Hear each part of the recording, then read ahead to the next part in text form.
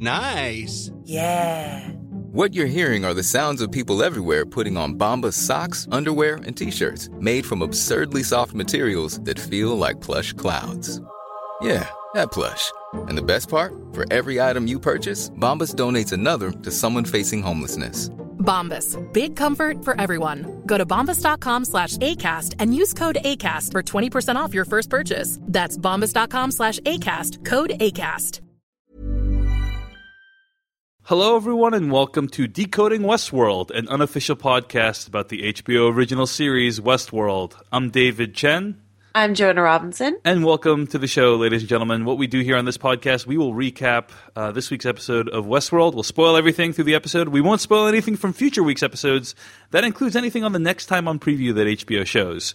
You can find more episodes of the podcast at decodingwestworld.com. You can also email us at decodingwestworld@gmail.com. Joanna Robinson and I are here super early on Monday morning. It's like 7 a.m. Pacific time Monday morning to bring you this episode because that's how much we love you guys. Happy Halloween, guys. Yeah, seriously. It is Halloween. It's 7 a.m. Most people are sleeping. We're recording about Westworld. But we're happy to do it because last night's episode dropped some pretty awesome new information. But before we get to that, we got to follow up on a bunch of things. Firstly, I just want to say one thing of appreciation for my co-host Joanna here, which is that Joanna has actually received the next two episodes of the show, like many critics have already done, and has chosen not to watch them. So at this point, Joanna's knowledge of the show is concurrent with everyone else's knowledge, like who's watching normally on HBO, right? So, Joanna, how difficult was it to resist the urge to watch the future episodes? Well, we actually have to thank friend of the show, Matt Patches, because he's the one who floated this idea past me. He's like, I don't want to watch in advance because I want to keep having fun theorizing. And it's no fun theorizing if you actually know what's going to happen. And I was like, that's true. I love theorizing. So, I just wanted to be able to talk about the show freely without dancing around anything. So, that's right. So that's a very meta piece of commentary on this podcast, but just know that I am very grateful for that, Joanna, because it's some. I would probably do it, if I were you. Like, I'd probably do it, for the sake of the show, quote unquote. But it would be difficult, and I'd probably be pretty bitter and resentful about it. So I'm very grateful for you making that sacrifice for us. No, I was talking about this, we have a lot to get to, so I won't dwell too long in this, but I was talking about this at a party on Saturday. Someone asked me, do I like Westworld? And I admitted that when I watched the first 4 episodes by myself, I was sort of okay on it. But ever since we started this podcast, we have this is going to sound like me kissing the ass of our listeners, but we have this discussion and everyone's emailing us and tweeting us and writing it and all this stuff. It's more interesting to me to be part of a discussion. It's kind of lonely to watch all these episodes by yourself and then have this knowledge that you can't share with people. So yes. I actually don't think it's that selfless. I think it's selfishly, I want to experience it along with you guys and be part of the conversation. So. Awesome. Well, welcome, Joanna. The water is warm. All right, so we got to follow up on just a few things, and of course, there's a bunch of follow-up that we're going to save until the very end of this episode when we talk about theories. Like, what we're going to do is we're going to recap the show and then talk about crazy-ass theories, including one that Joanna Robinson floated last night at VanityFair.com. And I should also say that a few people have messaged us saying that the format of the show that we are electing to use, when I started the show, I thought, hey, Joanna, let's experiment with different formats for the show, because we've done other TV recap podcasts. Let's try a different format where we don't recap the show. We don't go scene by scene or plotline by plotline. Some people have actually messaged us saying, hey, they like the classic, recap each storyline format. And so that's what we're going to do in this episode, and then follow it up by getting some theories out there. But there is some follow-up that we want to get to right now. One is that Michael wrote into decodingwestworld@gmail.com, and if you could let us know where you're writing from, that'd be great. Michael wrote in, personally, I couldn't care less about where Westworld is located, but I have not seen this talked about. When Elsie is talking about the markings of Orion with Stubbs, she looks straight up into the sky, which means they are on Earth.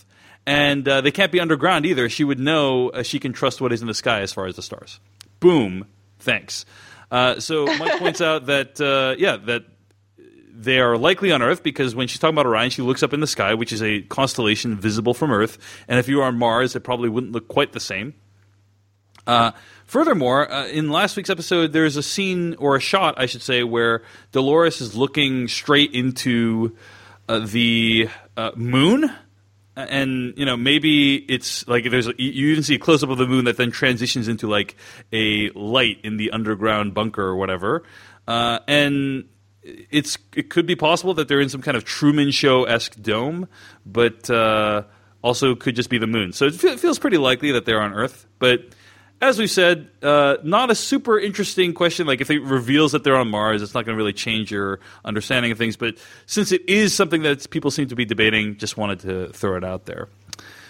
All right, what else in the follow-up thing? Oh, the financials of Westworld. So there's a question of whether a park like Westworld could actually survive, given its economics. And some people have done the math. So let's see. David from the United Kingdom writes in, I wanted to pick up on something Joanna mentioned in your episode 4 podcast about how an accountant friend of hers was doubting the financial viability of Westworld. Firstly, I agree with Joanna that it seems probable that they have outside investment, but I was working out the actual revenue of the park, sad, I know, and even though we have no idea what inflation needs to be when applied, I still think that the revenue of the park is sufficient. In episode 1, when they were talking about recalling the hosts because of the defect in the update, either Cullen or Sizemore states that there are 1,400 visitors in the park at that moment. If we accept that this is the average that the park has at any one time and that the average stay costs $40,000 per day, which is a piece of information revealed, I think, in episode 3 or 4, then just from the visits, the park has a revenue of over $20 billion per year. To put that into context, all of Disney Worlds around the globe have an annual revenue of approximately $4 billion. It's impossible to say, but it looks like the park would generate enough revenue to operate. That email comes in from David from the UK. John Robinson, what did your accountant friend have a response to that? So I forwarded this to my accountant friend, and he says, I remain unconvinced the numbers don't stand up to scrutiny. I mean, does this mean some poor saps are paying $40,000 per person per day for a family of 4 just to go whitewater rafting and horseback riding and eat barbecue served by a robot waitress at the saloon? And so then their $1 million for a 6-day family vacation is going to subsidize all the investment bankers who shoot holes in and blow the faces off dozens of more advanced and realistic AI robots, some of the most advanced and realistic AI robots ever made, who, despite being shot whenever and however, apparently never have their personality and memory circuits damaged. And somehow the books balance in the end. Disney has a fireworks show every night, but they don't have to rebuild the animation pirates and presidents just because some guests were encouraged to shoot and rape them. So I guess his counter argument is, if the financials do work out, the gentle visitors to Westworld are really getting a ripoff because they are underwriting the rapists and the shooters. So I mean, it's like people who go to Disney World and don't do anything except maybe like eat at the restaurants and look at things, you know? I guess, yeah. But I think your friend has a good point in that the cost structure is probably pretty intense. I mean, you have all these R&D folks, you have narrative people, you have people who are doing repairs, and then actual like physical parts and labor that need to be used to get the park back into working order again. So, it makes a lot more money than Disney World, but it probably costs a lot more than Disney World to maintain as well. And we can talk about this when we get into the recap, but they did address the financials of Westworld in this episode. Yeah. But the question is, the financials of when in Westworld's history? Yeah. So usually we save the theories until the end. And we still will this time, but this episode, more than any other, is one that really does make you feel like you need to kind of have some understanding of when this takes place in order for even the show to be narratively satisfying at this point, I think. Because if the show is in fact taking place in 2 different timelines, then it calls into question that some of the plot developments and character developments we're seeing are not actually happening like in present day. And then that makes it less satisfying if you find out that's the case. But we'll delve into that. Why don't we just dive into the episode? You can always email us, I should say, at decodingwestworld@gmail.com. I do want to give one shout-out before we get into the actual recap itself, which is that we learned this week that some very talented culinary artists listen to the show, Joanna. You could even call them top chefs listen to the show. And we just want to say I'm a big fan of that show, Top Chefs, and leave it at that. Okay. So let's move on. Let's begin with talking about what happened with Ford this week. The episode begins with Ford having a conversation with Old Bill, which is one of the older robots. And Ford tells the story of how a Greyhound his father bought for him and his brother was used to actually accidentally kill a real-life cat. And it's a kind of haunting story that Anthony Hopkins, as the character Ford, tells about like what happens, afterwards. Like what happens when the dog finally catches the car or the cat in this case. And he, like the Greyhound, didn't know what to do with himself. And that dog had spent its whole life trying to catch that thing and now had no idea what to do. And then, really great moment. You see how old the old cowboy character is, Old Bill character is, like as a robotic piece of technology. He doesn't seem to react in nearly as human-like way as any of the other robots. Yeah. And then the scene kind of ends. Now, what do you think this scene is trying to tell us, Joanna? I think it's a pretty, straightforward parallel to like Dolores being a robot on a loop, like a Greyhound on a track. And what happens when the thing that's bred to just do one simple loop goes off its loop? It probably will kill your cat, I guess, is the moral of the story there, right? I just had a random other take home from it, which is like, could it be referring to the Man in Black, who's doggedly pursuing this maze at all costs, and then when he finds it, he's going to find that it's not also what true. he's looking for. I think that's also true. Yeah. Yeah. So it could be either of those. But basically, what the show is trying to tell you, and the scene is trying to tell you, is don't pursue your dreams because it will end up leading to failure or disappointment. I think is ultimately the goal of what the message is here. So, and we see Ford and the Man in Black confront each other later. We'll get to that. But later on in the episode, seemingly out of nowhere, Ford and Dolores also have a conversation, right? And Ford says a bunch of vague things. He says, "You're in my dream." And when Dolores tries to tell him that dreams are meaningless, he says, no, dreams are actually, they tell us who we are and who we may become. And then he reveals information about what was going on with Arnold. Like he asks her when she last spoke with Arnold. She says it was 34 years ago. So we know that stuff that happened with Arnold happened 34 years before modern-day Ford. Right?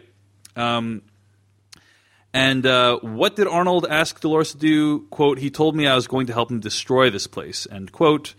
And Ford muses on like what it means to be a hero or a villain. And then when Ford leaves, Dolores keeps talking as if to Arnold, as if she is still under Arnold's control. So a lot of stuff going on here. Like we don't know exactly what Dolores is, what side Dolores is playing. I think one thing that's very clear is that between Dolores and Maeve, these robots are now operating of their own volition in some ways. They are disregarding the programming that's been given them, or they are obeying like higher order programming from potentially Arnold. Any other thoughts on this scene, Joanna? I thought it was a great scene. And I think it's really interesting. I think you see a lot of poignancy with Ford. I mean, I think after last week and some of the events of this week, or watching him cut up a robot's face, it's easy to think of Ford as like this sort of heartless guy with a god complex. But to see him have like such nostalgia, it feels like, for his co-creator, and also to reveal the vulnerability, like his own daddy issues. Like daddy issues are basically why he built Westworld, right? Like my dad said, I basically had to stay on my loop, is what my dad said. I have to stay in my place, but I built a world where I'm God, so shows him. So yeah, I just thought all that was kind of revelatory of Ford's personality and motivation. It was nice. We will get to the timing of this scene later on. because I mean, we see a lot of these diagnostic scenes placed strategically throughout these episodes. Last week, the episode opened with a diagnostic scene between Bernard and Dolores. This week, Dolores collapses at a Day of the Dead parade, only to be seemingly woken up by Ford. But I don't think these scenes are all taking place in the order in which we see them. Would you agree with that? Yes. Yeah. So we then cut to Dolores. She appears to be in a graveyard, and she hears a voice that says, "Find me," and then she says, like, "Show me how," and then that's when we realize, actually, this is still within the context of the William and Logan storyline, and her and William and Logan with Slim ride into the town of Pariah to meet El Lazo, which I think someone pointed out last week means the loop, right? Sure does. In Spanish. So we had never really met El Lazo until this point. Like no one knew who El Lazo was. And when they enter the town of Pariah, Logan gives an exposition dump that's set to B-roll of all the crazy stuff going on in Pariah. Yeah. Let's see if I can read to you from the exposition dump here, because I think it's pretty important. Let's see. Here we go. So some of the park feels like it was designed by committee or market tested, but everything out here is more raw. But it doesn't come cheap. Rumor is they are hemorrhaging cash. We're considering buying them out. Supposedly this place was all started by a partnership, and then right before the park opened, one of the partners killed himself, sent the park into a freefall. I mean, I don't know any of the details. I don't even know his name. And then William says, "You must have a team of lawyers looking at this place." Logan says, "Yeah, well, they came up empty. He's a complete mystery. Not even a picture." Not even a picture, Joanna. Not even a picture, but we've seen a picture. What? Yeah. So, yeah, what do you think about what's going on here? I mean, yeah, go ahead. Well, and we'll talk about this more later, but to me, if we are looking at this as two different timelines, let's say we've got a 34-year range from when Arnold died to when Dolores is getting interviewed by Ford, I would put, in my estimation, though there are no concrete lines of dialogue in the scene to put it there, I would put this at, like, let's say 30 years ago. Like, it feels like this conversation, or maybe even like 33 years ago, it seems like this conversation is very recently after Arnold's death. That's what it sounded like to my ears. Now, granted, I'm like looking for things, confirmation bias, looking for things that confirm this theory, but it sounds to me like Logan's talking about Arnold passed away somewhat recently. The company is in financial disarray. His company is considering buying it. Maybe that company is Delos, and maybe 30 years down the road, Logan, if he's still alive, or William, if he's still alive, is like the major shareholder owner of Westworld. And if Logan or William, probably William, is Ed Harris, and that would explain why Ed Harris is free reign in the park if he's essentially the owner of the park, right? Right. I will say my rebuttal to that is not to contradict you, but just to say I don't think anything that Logan says disqualifies the theory that this is taking place due to different timelines. Like, he could easily be referring to an event that happened 3 years ago. He could also be referring to an event that happened, 30 years ago. It's probably more likely that it's like 3 or 4 years ago, but I don't see any. Like, I just read the dialogue to you. I don't think there's anything there that indicates that, like, it's happened decades ago or that it happened a few years ago. Like, it could be either way. It doesn't eliminate either of the theories. Now, if he had said 30 years ago, then we probably would think that would that have removed the doubt from your mind that this is yeah. I think so. Yeah. But he didn't say 30 years ago. He did not. He didn't actually say. He said right before the park opened, one of the partners killed himself. So yeah.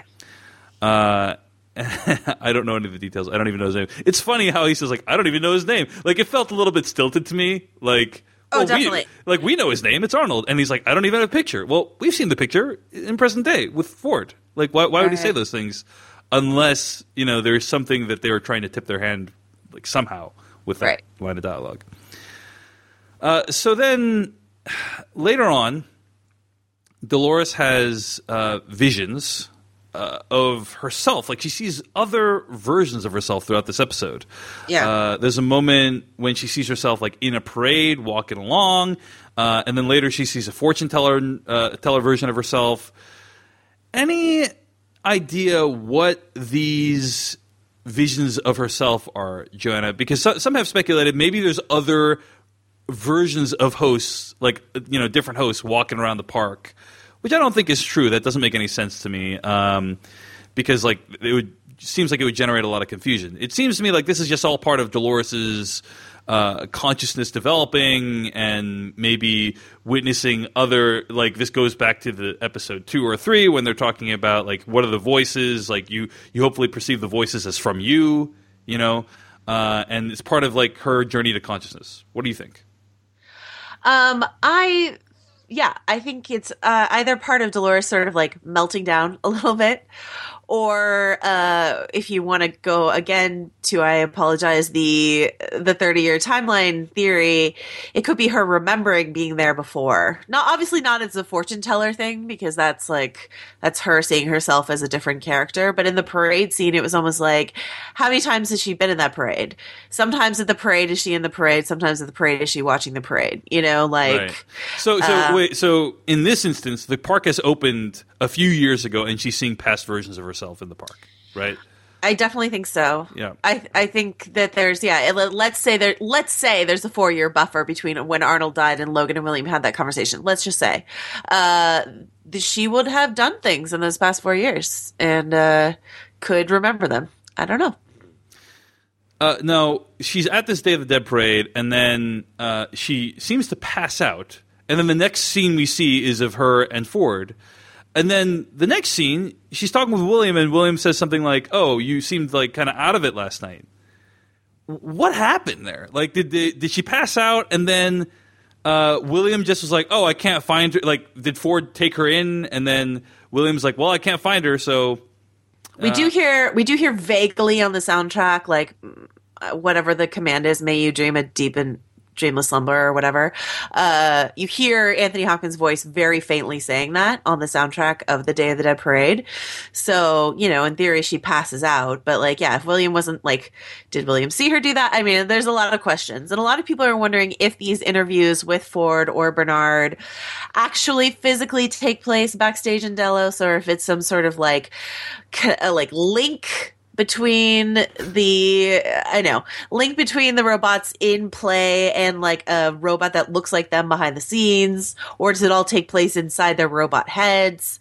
I don't know. There's a lot of questions, but the trying to pin down the physicality of them extracting these robots or androids or whatever to have these interrogations and then putting them back without anyone noticing is sketchy, to say the least. Yeah, it is more believable to think that these interrogation scenes happen in some different time period than to try and put together how they recovered them, between these scenes.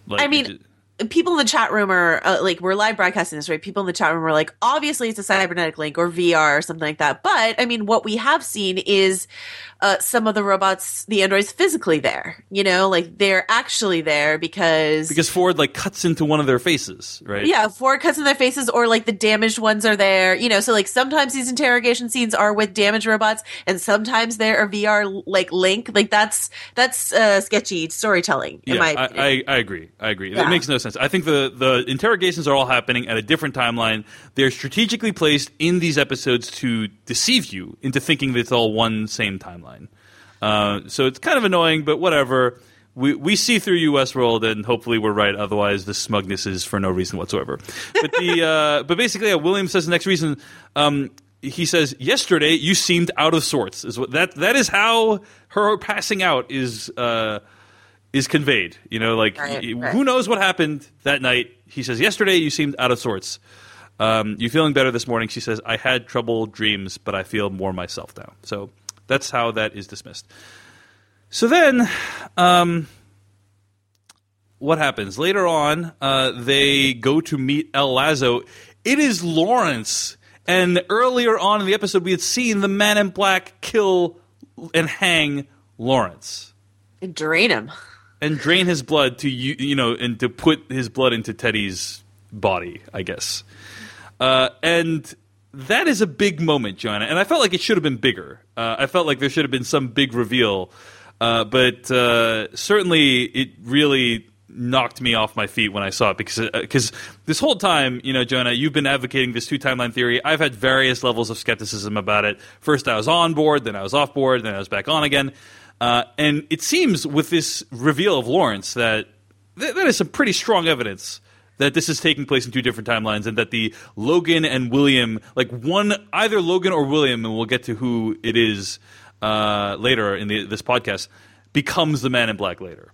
Do you feel like the Lawrence reveal, the only other explanation of why Lawrence would be there at Pariah, at this town that's theoretically far removed from anything else going on in the park, is that either there's duplicate versions of hosts, as I already mentioned, which I thought would be a confusing gaming experience, or number two, that the Man in Black storyline takes place separately from the William and Logan storyline, but that it is days and not 30 years, right? That maybe he kills Lawrence and then the techs recover Lawrence's body and then they replace him back in Pariah, right? Right. Now that also doesn't explain, I guess, why Lawrence appears to be on an earlier part of his loop than maybe they just reset him to the start of his loop, And Ed Harris, when we first meet Lawrence in the show, was interacting with him on a later part of his loop, right? Right. Once he'd been caught. And he's about to be hanged. Yeah. Yeah. I think that to me it confirms it confirms the two timeline theory to the point that any argument now is you trying to convince me it's not. Yeah. Two timelines. I'm no longer trying to convince you it is. You have to convince me it's not. And plenty of people have with the Lawrence El Lazo thing in the last, 12 hours since the episode aired. They're like, well, they get to Pariah during the daytime. They have to wait until the next day to meet El Lazo. That's why we see the Day of the Dead parade and stuff like that. Right. And so in theory, the techs could have taken him then, cleaned him up, put more blood back in him, give him some fresh clothing, but the same clothing, and put him back in the storyline. But what doesn't quite track for me is El Lazo was already established as a character. They were on their way to meet El Lazo, and it's possible that if the Man in Black hadn't killed him, then when they got to Pariah, they've been like, oh, El Lazo's gone. That's possible, Right. But it just doesn't seem probable to me. All these things seems like people have to now work harder to convince me that there is one solitary timeline. And I actually, we can get to this or not if we have time, but I actually think there's more than two timelines. But the Lawrence thing for me seals two timelines. The burden of proof is now on the non-two timeline believers. That's right? what I think. Yeah. Yeah. So we are rapidly running out of time. We got to finish up in the next 30 minutes. So I'm going to try to fast forward past some of this stuff. But basically, they go on a mission to steal some nitroglycerin for the Confederados. We see the heist. Logan just starts messing with people, and William just kills people to save Logan's life. Some questions here that we'll come back to in just a bit about what damage the park will allow hosts to do to guests. But we'll get to that because Logan is being choked, right? Yeah. And he seems to really be feeling it. It doesn't seem like he's play choking. Anyway, so they go back to Pariah.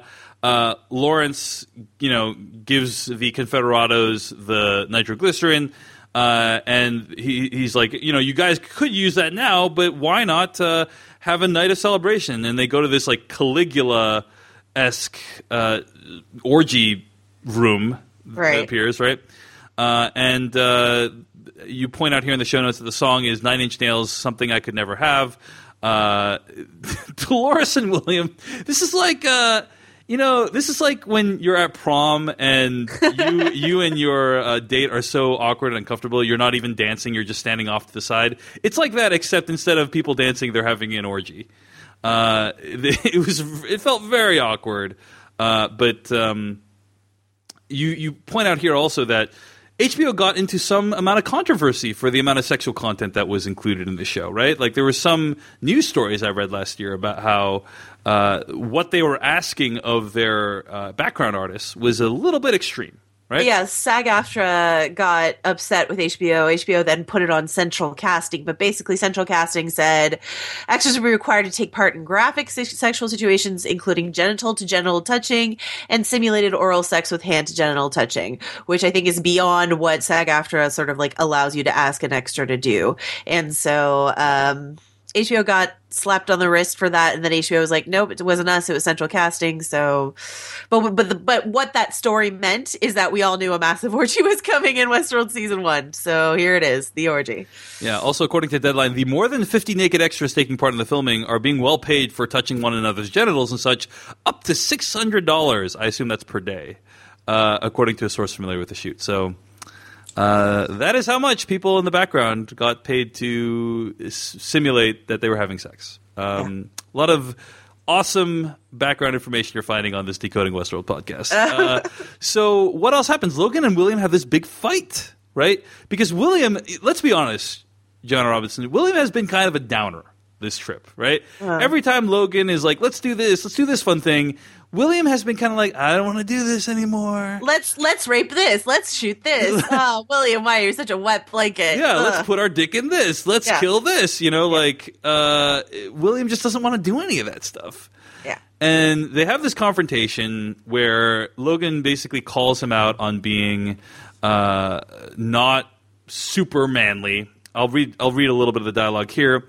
You remember the day when you finally got those 3 fancy letters? EVP, Executive Vice President. You walked into my office in that cheap black suit of yours, and you shook my hand, and you thanked me for the opportunity. That was the best day of your life. End quote. Basically talking about how, like, that's all William can aspire to. Also gives a little bit of info on the power dynamic. Like, William is obviously coming at this from the outsider perspective, and Logan's family is the one that's very powerful. But, you know, Logan's mocking William, saying like, "Hey, you have very few aspirations in life, and you're not ambitious enough. You're not enough of a person to not only like aspire to more, but like just even enjoy life." And then you know, William's about to mess up Logan, and then stops. He stops, and Logan's like, "Just like I thought," you know, like confirming Logan's belief that William is a wimp. Yeah. I thought this is a pretty cool scene and kind of does a good job of conveying the dynamic between them. And also very interesting that it's set at an orgy as well. So any other thoughts on this dynamic? Anything you want to highlight from it?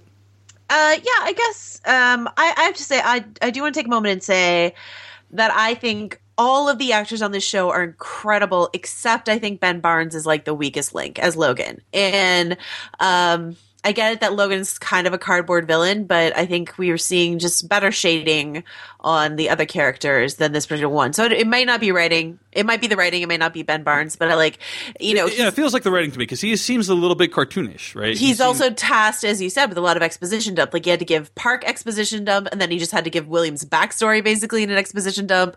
So like, yeah, it's some tricky writing that he has to pull off. But I think Ben Barnes, just from what I've seen, like him do elsewhere, I'm not convinced that he's like the best actor in the whole world. He's fine, but it just feels like 2-dimensional, I think.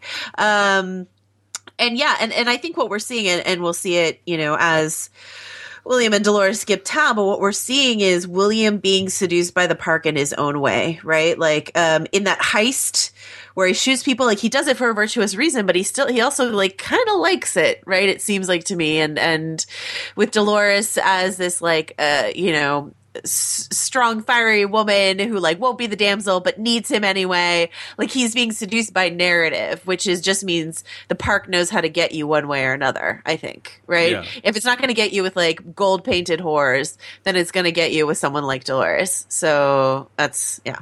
I just kept thinking like, man, that firstly, obviously getting painted would be uncomfortable, but like, I don't know if I'd want to have sex with someone who is painted, you know? Like, it just seems like it would be awkward and weird.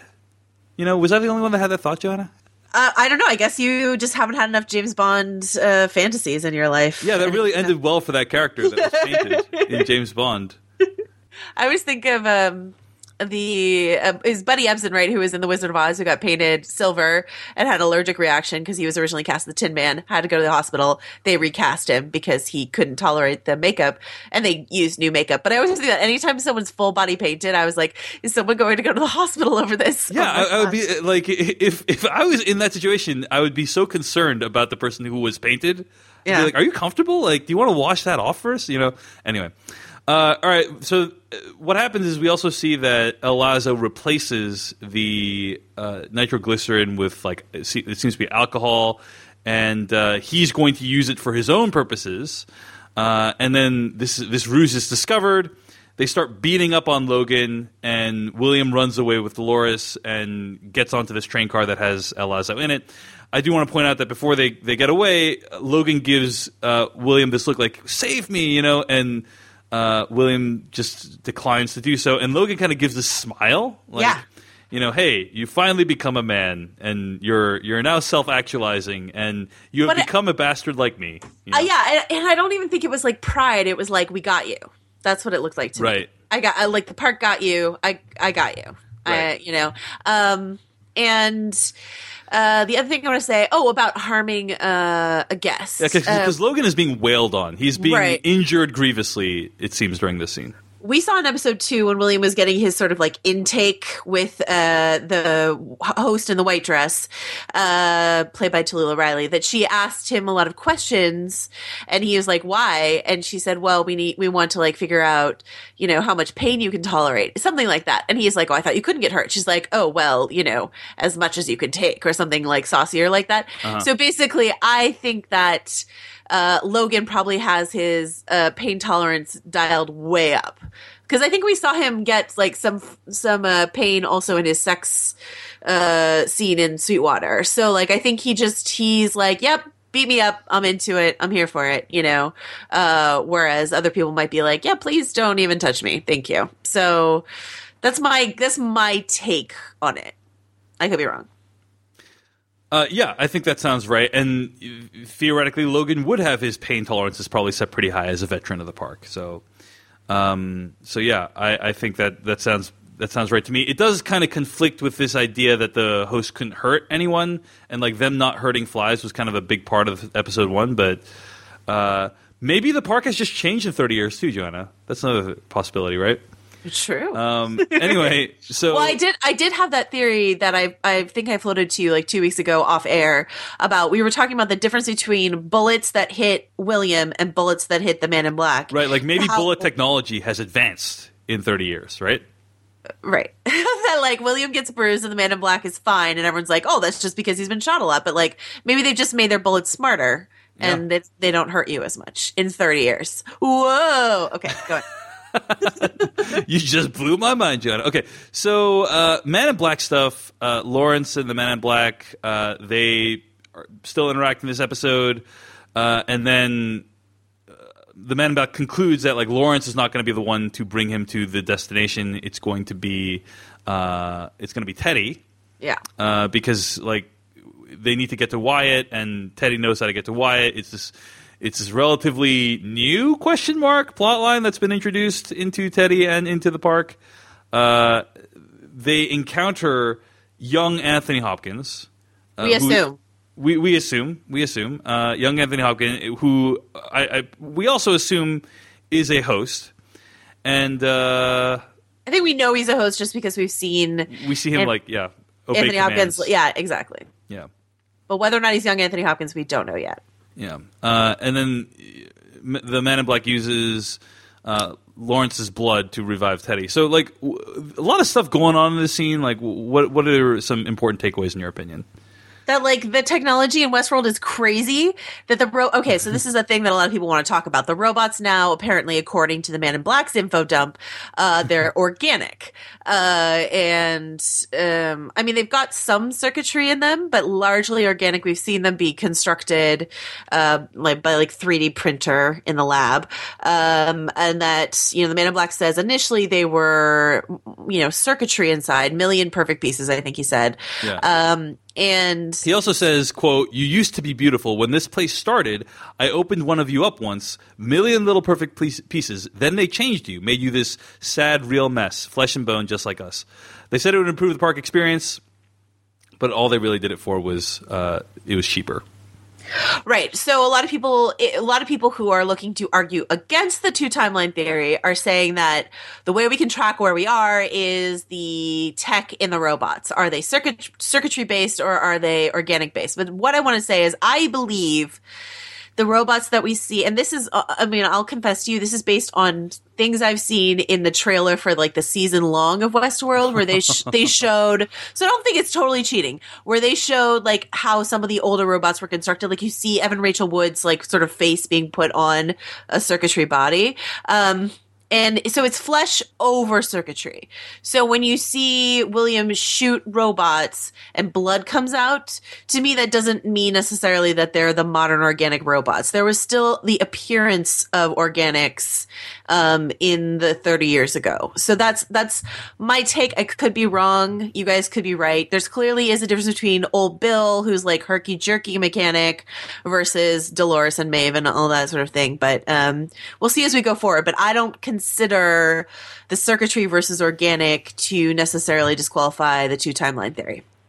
That's fair enough. I think there's some dispute about old Bill looks like so much less advanced than any of the other robots that have happened. And so theoretically, if the incident with Arnold happened 34 years prior to modern day storyline, and then Logan and William is within that time period, right?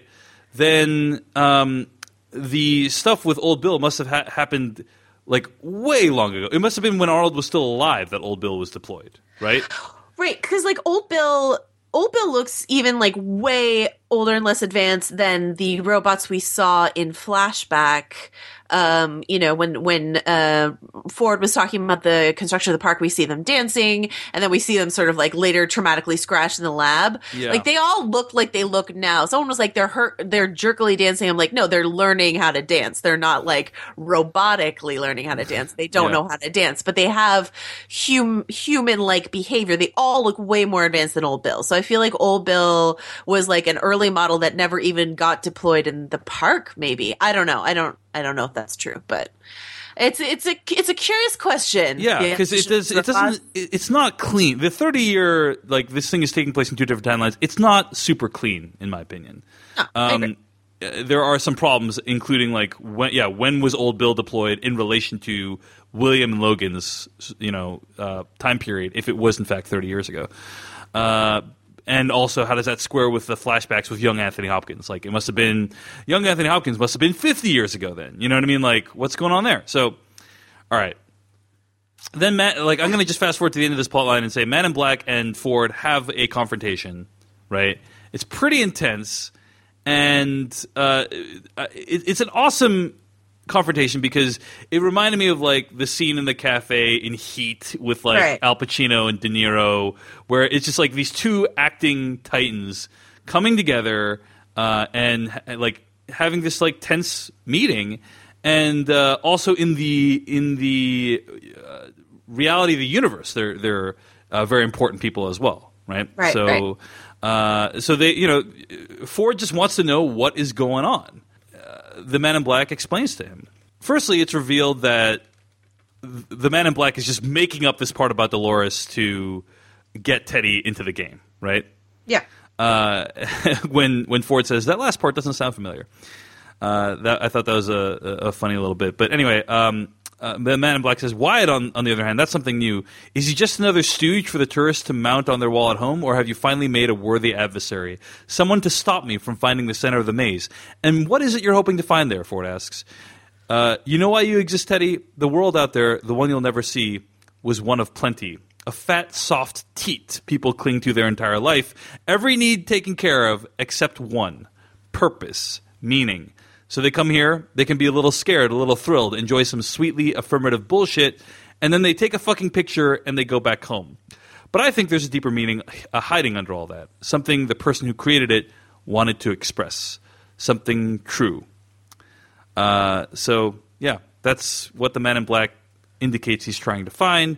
I also like how the Man in Black threatens Ford in this scene, and then Teddy, just seemingly out of like reflex, grabs his knife and plunges it into the table, showing how kind of omnipotent Ford is. We kind of saw a little bit of that when he controlled all those hosts effortlessly, and now can do the same thing with Teddy. Like maybe there's some built-in subroutine or whatever. I don't think it's that. I think it's we talked about this earlier. The Jonathan Nolan and Lisa Nolan said that there's this good Samaritan reflex in the robots, that anytime you see a guest wanting to harm another guest, a host will step in and intercede. And we because we've talked over and over again about like how do you prevent host on host violence within the park, and their thing was like, well, all the robots will throw themselves in the way of harm if they need to, and that's exactly what Teddy does, right? He de-escalates the situation by taking the knife, and so like it might be Ford controlling him, but I think this is also just an example of something they promised us, which is that the robots have a reflex to stop hosts from harming other guests. All right, but Joanna, let me make you a bet, okay? Let's say you're someone who doesn't read those interviews. Maybe I would wager we're never going to see this happen again, like for the rest of the season, like with someone that's not Ford. Like, I just don't think that it's going to be a major plot point, and therefore the one impression we're going to be left with is that Ford is incredibly powerful. That's my... I'm going to go on the limb and say... Great, I'll take that bet. All right. Sure. But I think the other thing that's I'll be proven wrong next episode. I think the other thing that's important to note in this scene is that, to me, is that knife. Someone I think, and I thought this before someone sent me something. Someone sent me something I'm not going to talk about. It's not a spoiler, but I don't think I should talk about it. But like, to me, that knife is flashing around in a way in that scene that told me to look for that knife again. So that's what I'll say. A Chekhov's knife with a distinctive handle. So yeah, and the kind of blade structure is... Yeah, and I think Ford looks at the knife as if like, I've seen this before. That's what it looked like to me in that scene. Rewatch it, let me know what you think. But it looks to me like Ford's like, oh, this old thing. Great. Here it is again. So we'll see. But the reason I make that, going back to the bet I made about like we're never going to see that good Samaritan reflex again, it feels like in that interview they were writing checks they couldn't cash. Is what I'm saying. I'm going to put that out there as like that. The reason we see it in this episode is just again to convey how amazingly powerful Ford is and how much control he exerts over his entire creation. Anyway, so I think the other thing I want to note in this scene is, two things. One, the adversary. I'm just going to lay out another theory right here. I don't think the adversary is Wyatt. I think the adversary is Dolores. I think she's going to be the ultimate weapon against the Man in Black. If the Man in Black is William, we saw in this episode, William really enthralled by Dolores. So I think Dolores is a weakness for the Man in Black if the Man in Black is William. That's my one prediction. She's the adversary that Ford is deploying to take the Man in Black down. The other thing I want to say in this scene is if the Man in Black is William, I thought what Ford said about how the Man in Black's villainy is fueled by anxiety really reminded me of Logan taunting William. Like he's just picking at his insecurities to try to get a rise out of him, the same way we saw earlier in the episode. So those are two things I want to note in that scene, and that's all. All right. Well, I want to get more to the William Man in Black connection later if we have time, but a couple things with Elsie that happened this episode. She's working on Bart, a naked black host. You've written a note here in the show notes. I'm not going to read it out loud, but can you explain what this is? Oh, Wesley Morris, a brilliant writer who currently works for the New York Times. Pulitzer Prize-winning writer, yep. Wrote a piece last week that a lot of people were talking about called The Last Taboo, I believe it was called. Yes. And it's a great piece. You should read it. And when I had already seen this episode when I read it, and I was wondering if he had already seen this episode.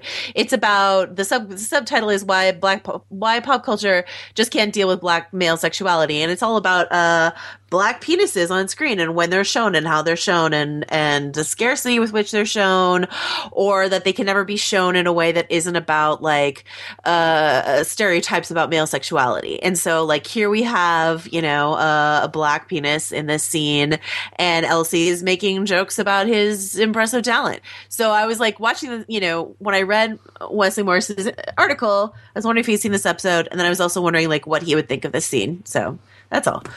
Yeah. And this is presumably a time in our human history when we have overcome that taboo, I guess. Yeah. Well, I don't know. I think it plays into what Morris is saying about like you can't show a black cock without it being some sort of joke about. Sorry if my language is too foul for people. Without it being like highly sexualized, whereas you can show a naked white person like in repose. It doesn't have to be about sexuality. It can just be about a naked person. I see. That we're not quite there yet with black actors. And so read the article. Wesley makes the points much better than I ever would. So do that. Gotcha. If you want to read this article. I mean, I think it's notable at all that it is shown, at all. Which, like, the vast majority of shows on TV couldn't or wouldn't do. But your point is taken that it is kind of rendered as not necessarily a joke, but certainly not a point to be taken seriously in this episode. Just that we've seen, like, Abernathy naked, and, like, it didn't have to be about, his sexuality or something like that. Do you know? Like, I don't know. I'm not offended. I'm just curious how this fits in to the larger narrative of something that a lot of people were talking about last week. So then Elsie decides she needs to get to the bottom of this whole situation with the host who caved in his own head. She goes down to the lab technician level and blackmails a guy who's been having sex with unconscious hosts into allowing her access. Where she then pulls out a device that is apparently sending data out of the park to who knows what for what knows, like what is completely unaware. I am pretty uninterested in the storyline right now. I'll just say there's so little information here that I don't really. Sure, I could spin myself up on a lot of theorizing, but like who cares? In my opinion, if the show does more to establish like why we should care, then maybe. But is this something you're particularly interested in? I'm intrigued by it, certainly, but I think the other mysteries are more compelling to me right now. Yeah.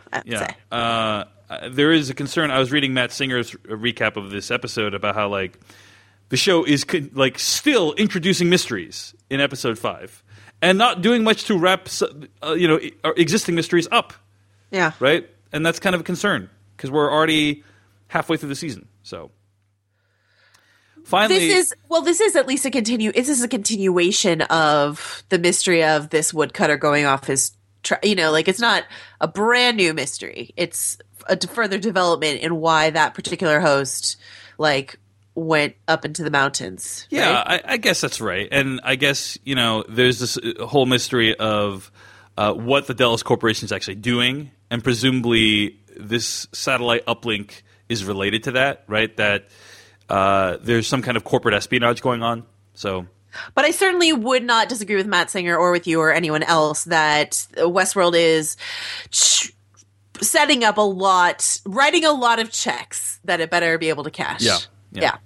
So then the final scene in the episode, we see these two lab technicians and they're hanging out, they're talking. Maeve had come alive earlier they're working together, and we find out Asian lab technician, a.k.a. Felix, is trying to repair a bird in the park, I guess, as a side project to try and prove that he can code or potentially work somewhere else other than the bowels of the park.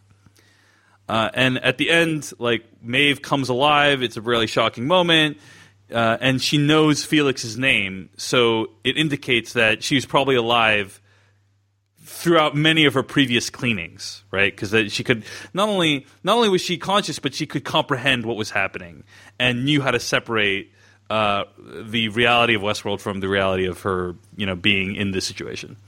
So we'll find out more about what she has to say to Felix next week. Any other thoughts on this Maeve situation before we dive into theories? I have to say, of all the storylines that are going on right now, I'm most intrigued by Maeve. I'm most excited to see what happens with Tandy Newton backstage at Westworld. I think Yeah. it's going to be interesting. So, yeah. Should be fun. So, that is our recap for this episode. Now, a lot of theory stuff we got to follow up on. Probably too much. Firstly, wanted to read this email from Chris from Commerce, Texas, who writes in about the quote used by Ford to whip Teddy back into shape after talking with the Man in Black. "Look back and smile at perils past" is a quote from Sir Walter Scott's The Bridal of Trier, Maine, which, according to Wikipedia, celebrates the exploits of a knight-errant, Sir Roland de Vaux, as he seeks to rescue and hopefully espouse a beautiful maiden, Gwyneth. Gwyneth is the illegitimate daughter of King Arthur, doomed by Merlin 500 years previously to an enchanted sleep inside a magic castle. In other words, it's basically a Sleeping Beauty story. An errant knight comes to save a beautiful maiden from her deep and dreamless slumber, a.k.a. her enchanted sleep. I doubt this quote is a coincidence. So that email comes in from Chris from Commerce, Texas.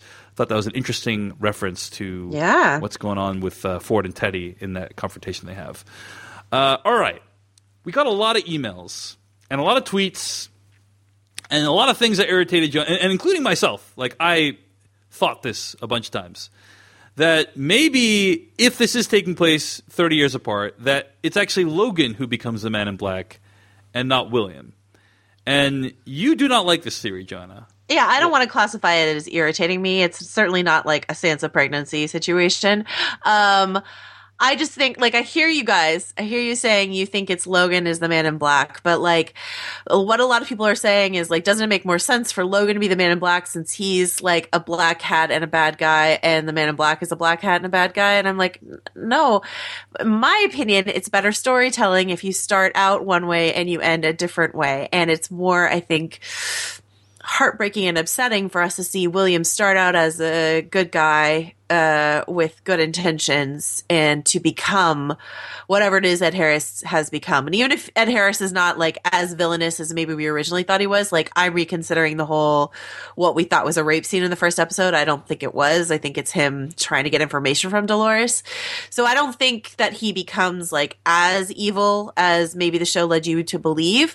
But I think it's you know, I don't want to say dramatic irony, but it's interesting storytelling to me to watch William go along, watch him get seduced, as we are seeing, into some violence, cheating on his fiance a little bit by kissing Dolores, which, you know, originally he thought he was too good for, like all this sort of thing, to see the park work its, you know, magic on him and what that turns him into. Like, I think we're headed towards something terrible happening to William, and is going to make him bitter for the rest of his life.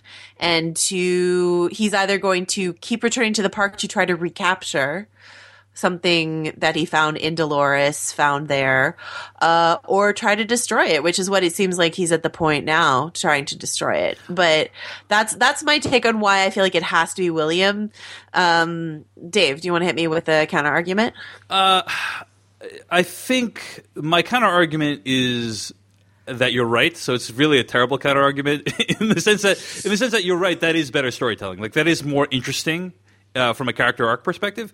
But it does kind of make sense if Logan is the Man in Black. Like, maybe the thing that happens is like something horrible happens to William, and it causes Logan to be even more extreme and aggro than he already is, right? And like, that could be interesting. Not as interesting as what you said, but still pretty interesting. Also, Logan's already kind of a dick, and the Man in Black is kind of a dick as well. And so it kind of matches up.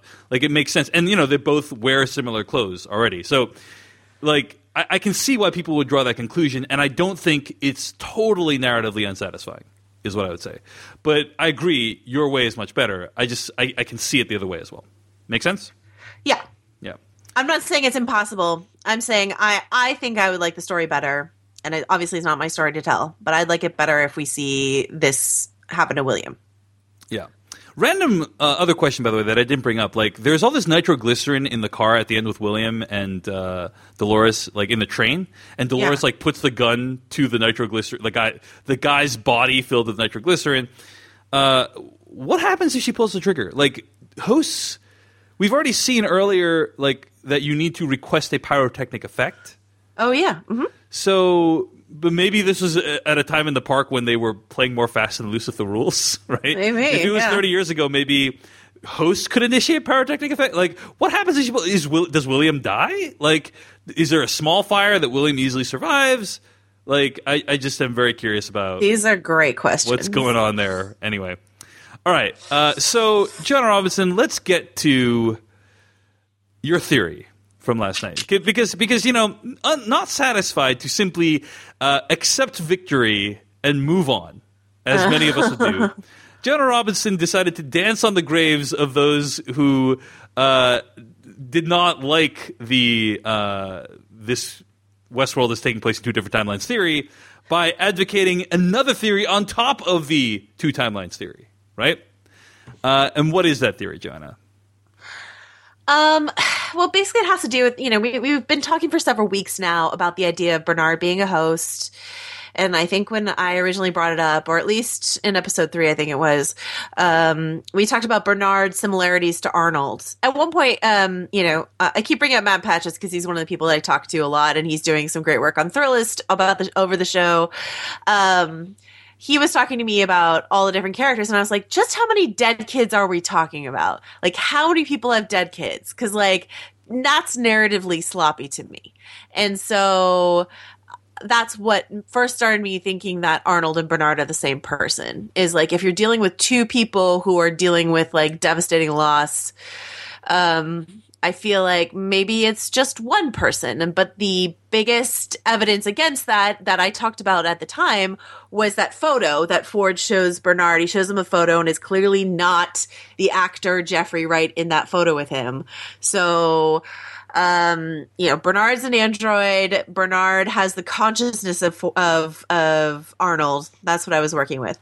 But then I remembered that we've seen the hosts, the robots, the androids, look at things that they're not supposed to recognize and not recognize anything. So when Dolores sees the Times Square photo, she says, that looks like nothing to me. So I'm wondering if maybe we saw what Bernard, the android, was seeing, and if we'll see that photo later and it will actually have Jeffrey Wright in the image instead of that weird face we saw. This is really complicated. In a Fight Club-esque reveal, we'll find out that the photo we saw of Arnold is actually of Bernard. Right. And so the reason I say this is because it just doesn't make sense to me. Arnold seems so important. It doesn't make sense to me that it would be that random face who's not an actor that we recognize. So, like, some rando is going to play Arnold. Like, I'm very dissatisfied with that. Yeah. And I think I will be more satisfied if it turns out to be someone we know, or at least an actor we recognize, and by recognize, I mean, like, those of us who obsessively watch too much film and television recognize. Like, so if it's Jeffrey Wright, that makes sense to me. And if that's true. So let's just be clear. The theory is that Bernard is not only a robot with the consciousness of Arnold, but that, in fact, Bernard looks like Arnold as well. Right, a clone of Arnold. He's a clone of Arnold. Right, right. Because, and one of the reasons that I bring this up is, HBO is dumping all this extra material on this Westworld website that you can go and spend hours and hours and hours exploring. And one of the things on there is the Delos Terms of Service, which says that any physical material you leave behind you in the park, meaning like your sperm, your skin cells, your whatever, can be used by Delos for whatever they want in perpetuity, which to me means cloning. Like, that's what that means to me. If you leave your DNA behind, we can use it for whatever we want. What would you want to use it for? To me, it means cloning. We also assume, as Dave Chen brought up earlier in the episode, we assume that the young kid we see in the park is like a young clone of Anthony Hopkins. So cloning to me is already in the mix. I know this all sounds super crackpot, but I'm getting to the point. The point is, to me, this explains those Bernard-Dolores conversations, which are so confusing to me as to when they're taking place. Yep. And what I'm saying is that when we see Dolores in her blue dress and it's just her and Bernard talking in this like side exam room that nobody knows about, maybe that's actually the original human Arnold talking to Dolores right at the beginning of the park. And the maze, he brings up the maze. Like, Arnold's the one who created the maze. Why would Bernard know about the maze? Like, or even be tasking Dolores with the maze? So Bernard bringing it up doesn't make sense to me. Arnold bringing it up does. So that's why, I think we're dealing with at least 3 timelines. Pre-William, William, post-William, the end. Oh, snap. So yeah. When you told me this, firstly, we'll link to this in the show notes so people can read about this, but this is a batshit insane theory. I mean, in order for this to be true, you need to believe that when you saw the photo of Arnold, you're seeing the photo of Arnold from Bernard's perspective. Right? Yeah, which is a cheat. Like, I agree. It's a big cheat. That is a big cheat. But you're right that those Dolores sequences are pretty weird, and we don't know when they're taking place. And it would be an even bigger mindfuck if it was in fact Arnold that was actually talking with Dolores during those times. I agree. It would be like the show is laying track that for it to be true, like it would be kind of satisfying. And I also said this to Joanna. This is not the first insane theory that she's had, and a lot of her theories have turned out to be correct. So I don't know if I'm quite on board with this theory, but I'm probably on the fence. I'm probably 50-50 on this one. Yeah, that's fair. That's more than I deserve, probably. So we'll link to the show notes. You can read all about it. Here's the bigger concern for me, Joanna. Okay, and Alan Sepinwall wrote about this. Other people have written about this. Is we are now entering a situation where every aspect of the show needs to be viewed through the lens of the 2-timeline theory. Meaning that if the 2-timeline theory is true, it completely changes Dolores' narrative arc, right? She is no longer a host who is slowly becoming human. She's a host who's becoming human who then gets totally reset later on. And, like, all that work is theoretically, like, completely erased. And, yeah, there's a kind of very Memento-esque tragedy to that where, like, a host needs to then return to her loop even after undergoing this crazy journey of self-discovery. But, you know, it's not the same thing as a host actually going on that journey of self-discovery and maybe breaking free of the bonds of her creators. Yeah, so I talked about this a couple weeks ago about how if the Nolans are so enamored of a mystery that they're really bugging with what we think we're seeing, intentionally misleading us, like really, really, like just in a really heavy-handed way, how that does mess with our perception of character arc, of narrative progression, of all these sort of things. So this weekend I went and rewatched The Prestige, because I think that's the best example of the Nolans pulling off a twist that I did not see coming. And a twist to hide a second twist. Basically, you get the Christian Bale reveal and the Hugh Jackman reveal. And, like, I concluded 2 things. One, if The Prestige were a 6-episode miniseries, Reddit would have figured out the twist by episode 2. They would have freeze framed Christian Bale under that makeup and been like, oh, by the way, that's Christian Bale. You know, like, so there's no way you can sustain something like they did in The Prestige over 10 episodes of an HBO show or 5 seasons of an HBO show, right? I think, with Reddit being as clever and active as it is. The second thing is, does the twist of The Prestige change what you do have to rewatch The Prestige, and every single scene you're like, okay, that's that Christian Bale, okay, that's his, sorry, spoilers for The Prestige again, like, that's his twin brother, like, that's Christian Bale, that's his twin brother. Like, doing that, knowing that does change. You have to watch it twice. And so I feel like people are going to want to watch Westworld twice, or they're going to throw in the towel and be like, screw you for this, you know? So I'm curious to see what the reaction is if the 2-timeline theory is true. I think either way, you're playing a dangerous game these days if you are doing a show that's 10 episodes long and where you're building up to this big reveal. Like, anytime you attempt something like that, you are playing with fire. Because if, in fact, the twist is discerned in the first 3 episodes, which I don't think they were anticipating, then the whole buildup is going to be pretty anticlimactic. In other words, if they don't reveal the 2 timelines as true until, let's say, episode 8, 9, or 10, we've already been living with this for a month or 2 months at that point, right? And what could they possibly show us that would be satisfying at that point? Like, I guarantee you, if the reveal doesn't happen until episode 9, the way they do it will not be satisfying to us. Is Right, my guess, because it's not. It's going to seem like, oh, well, I already knew that for the last 6 weeks, so they're not going to be able to do it in a way that makes it mind blowing, unless, of course, your thing is also true, right? And like, yeah, and that's what the Prestige does, right? It distracts you with one twist. I mean, I don't consider the Hugh Jackman reveal in the Prestige to be like a twist necessarily, but it is like a big shocking moment. Yeah. So you're already dealing with the Christian Bale reveal as they reveal the Hugh Jackman thing. So like a twist to hide a bigger twist is, I think, a Nolan-esque thing to do, and so that's why I was looking for, like, after I watched the Prestige, and I was like, okay, let's say 2 timelines is right. Let's say Bernard is an android. What's a further twist that they're going to drop on me later on? Which is how I got to this like Arnold thing. Yeah. And I agree with you that there's probably nothing they can do in episode 9 and 10 and for us to be like, whoa, but, unless it's Mars, guys, whoa, but, is that the Nolan's fault? Or is it the fault of how we watch TV now? You and I went on a big like discussion about theorizing and speculation and what it's doing, and like maybe it would have been better for for Westworld to be like a binge model thing when we wouldn't have time to pick it apart. And so when we got, like I watched those first 4 episodes, it never occurred to me that there was 2 timelines. Like, if it were not for Reddit, it would never have occurred to me. So I probably would have gotten to the end and I would have been like, whoa, because we're not, but would it on a week by week basis. Would it have occurred to you if you saw this episode, is the question. I have no idea. Right.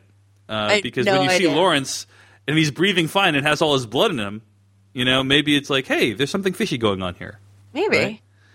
Maybe it would have been like my first inkling, but that's 5 episodes in, my first inkling, as opposed to episode 2, someone on Reddit's like, boom, the logos are different, bro. So that's my really bad impression of a Redditor. They're not Nice. like that. Good job. But I wonder, like, do we want to fault the Nolans? Maybe we want to fault the Nolan. I mean, Jonathan Nolan has already, or Jonah Nolan, if you want to call him, like, has already run a TV show on CBS that a lot of people like, Person of Interest. I never watched it, but a lot of people who love it consider it a well-plotted show with a plan. They've been telling me this for weeks and trying to get me to watch it. I'm not going to watch Person of Interest, but apparently that's their evidence that Jonah Nolan can pull something like this off. But do we want to say that maybe they underestimated how twisty their twists would be? Because they didn't think that the TV audience would catch on this quickly.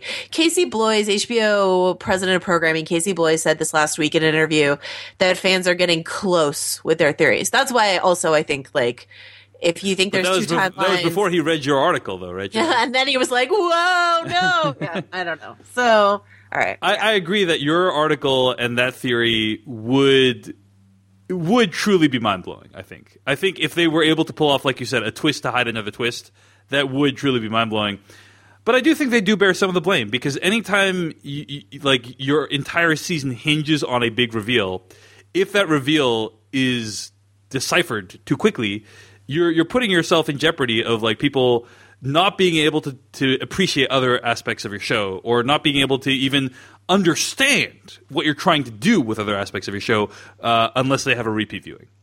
So I do think they have some responsibility, because, like, yeah, if there is a big twist coming, if the 2 timelines twist is coming, then they're probably putting it near the end, and they knew that going in. They knew they're going to hinge the entire season on this, and they knew they took that risk going in, and it might burn them. It might. Once again, I rewatch The Prestige. Not you, people listening, or you if you want to, because it's a great movie, but also because to look at how they reveal, how they flash back through the whole movie to reveal to you what you just saw. They do it very quickly and efficiently. But I'm like, there's no way they can flash back through 10 hours of TV to be like, well, here she was in the future and here she was in the past. Like, right. There's just too many much. instances. Like, I mean, maybe they'll pull it off. And if they do, I promise you I'll give them a round of applause. But I'm really worried about how they're going to reveal this to a way in which the casual viewer who's not listening to podcasts or reading Reddit, like, how is the casual viewer going to take all this in? I'm curious how they serve it up in a clean, hopefully efficient way, if the 2 timeline theory is real. Yeah. I hear you. Yeah. So a lot of lot riding on this. That like it is becoming this house of cards that is becoming more precarious with every single episode, and where it all goes, we don't know yet. But if we hope they can deliver on what they're setting up, because it does seem to be like it does seem like there's a lot of potential for some pretty satisfying reveals, but it's going to be a fine line to walk. So. All right, I think we've run out of time. We're more than run out of time at this point. But Jonah Robinson, you want to let people know where you can find more of your work on the internet this week? I mean, you can find me on Vanity Fair going down the rabbit hole about Westworld. You can follow me on Twitter at Joe Wrote This. You can listen to me talk about Black Mirror this week on the Storm of Spoilers podcast. And that's it. And find all my stuff at davechen.me. You can email us at decodingwestworld@gmail.com and find more episodes of the show at decodingwestworld.com. I should point out one last thing, Joanna, before we wrap up, which is I had a chance to interview the director of Season 1, Episode 4, Vincenzo Natali, who directed Dissonance Theory.